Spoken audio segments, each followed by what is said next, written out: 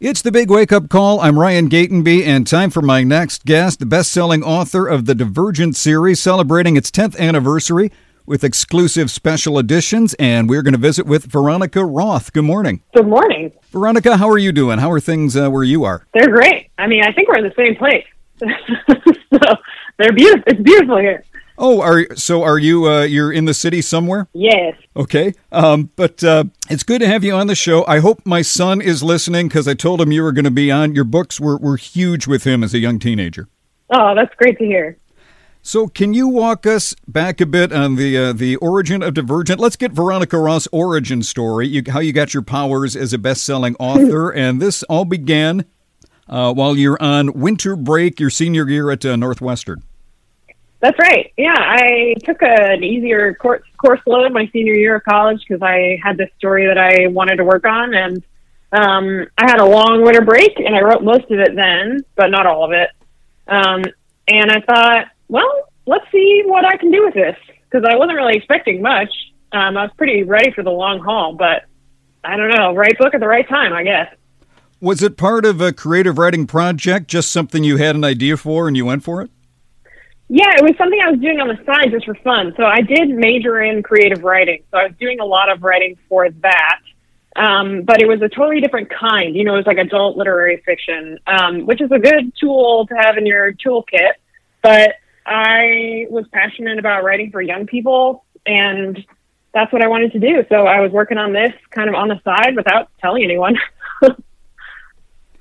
Well, so senior year, you're writing what will become a hugely popular book series. We have a major motion picture coming from the first book, and I'm working on a wacky college radio show at the time. I think you might have had a better strategy. Well, I mean, it seems to have worked out just fine for you. So everyone's got their distinct passions. So you're in your early 20s. You're just out of school. Suddenly you have a book deal. The book is out. You've got film rights going on. You're famous. I assume some decent money coming in. Were you at all prepared to handle that? Just how quickly everything happened?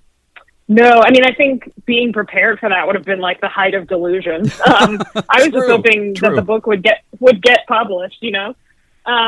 But yeah, I mean, I tried to take it as it came and focus on the work, and that seemed to work. Just for the most part, it worked. You know, you can major in creative writing, and everyone, maybe I'll write something and it'll get published. But I don't imagine there's anything, like nothing really prepares you for what to do when things actually work. Here's how you become good at what you do. Here's how you might get a job or make a living from it. But then no one really prepares you. Okay, and once you do, here's some of the things you need to be aware of. Right. Well, I remember right after the book sold, I went to like the hobby store in Evanston, and the guy asked me, the guy at the checkout asked me, like, what do you do for a living? And I was like, I'm a writer. And he said, don't quit your day job. And I was like, thanks, man. So no, I wasn't ready for it to work. I love that advice. I like when people are trying to offer advice, but it kind of comes in the form of a lecture. Yeah. Although, you know, it's not bad advice. Like most writers, it's hard to make a consistent living from it. So most of the writers I know do have day jobs. So it's not the worst, but it was at the time kind of a weird, just a weird moment. I was like, wait, but it's working. Like I've heard that, but if I do a morning show, so if I quit my day job, I don't know what I'm supposed to do. I need more specific feedback from those people. Yeah, like help me with my 5-year plan, right, man. So what does the 10th anniversary then? Obviously has to be personal and meaningful for you, and then checking out some forums online. This is also a significant milestone for a lot of your fans. It's meaningful for them.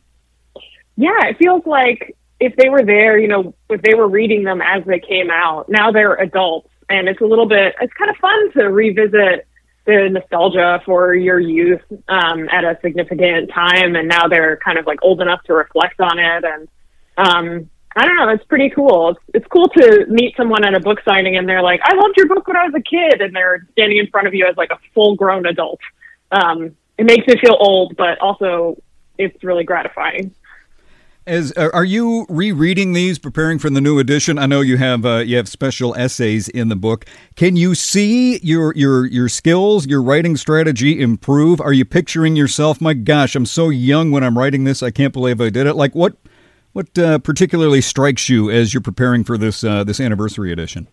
Well, it's particularly interesting because the most recent book that I wrote, which is called Chosen Ones, that came out like the first week of lockdown last year, and it's for an adult audience, not for young adults, but it's also set in Chicago. And so comparing the Chicago of Divergent, which feels a little bit dreamlike, I would say, like it's not as kind of concrete, it's further in the future, to the Chicago of Chosen Ones, which feels very much like a place that I actually live, you know, where things feel familiar, and it's almost like I'm walking around in it when I'm writing it. I can tell that my skills at world building and at developing characters that feel real, that I've grown a lot. You know, just being able to compare the similar settings and kind of the similar themes in the books has revealed a lot about growth. It's always hard to look back at your old work as a writer because you're like, you can think about all the things you could do differently, but I'm still proud of them. But I also recognize that I've done a lot of work since then.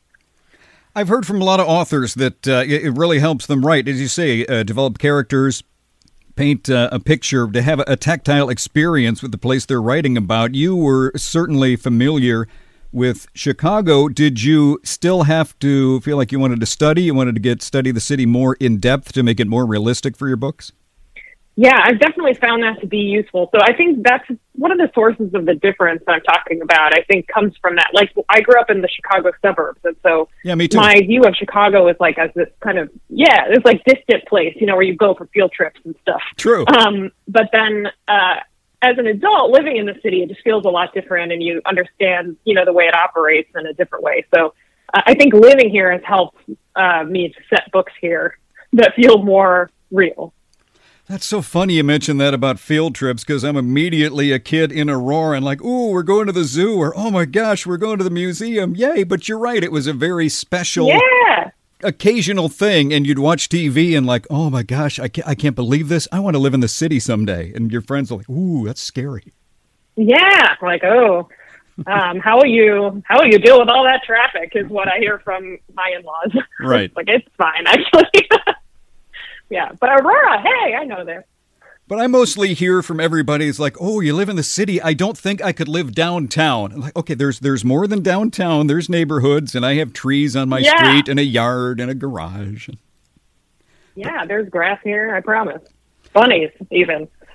So you've got a second generation of fans that have grown out of the book with these editions, perhaps even more. Do you do anything in particular? Do you nurture a fan base, try to help them grow with you? I mean, I feel like they came to me and I wasn't expecting them. Yeah. So I don't know that I'm particularly skilled with nurturing them. But I feel like my most recent book is kind of like a spiritual sequel to Divergent, because, you know, when the book came out, all those readers were young and they were reading about this like kind of chosen one narrative, like the special girl who saves the world. And then Chosen Ones, the book, is about like 10 years later after you've saved the world. Like, what do you do when you've achieved probably the biggest thing that a person can achieve? Like, how do you move forward? So it felt a little like I was aging up with my readers, my Divergent readers who are now adults and maybe want to read about something a little bit different, a little more reflective of their age. So it wasn't on purpose, but that's just how it works. Sure. And you've got the 10th anniversary of the Divergent series. It is out in exclusive anniversary special editions. The author, of course, is my guest and fellow suburban native, Veronica Roth. And thank you so much for joining me today. Yeah, thanks for having me.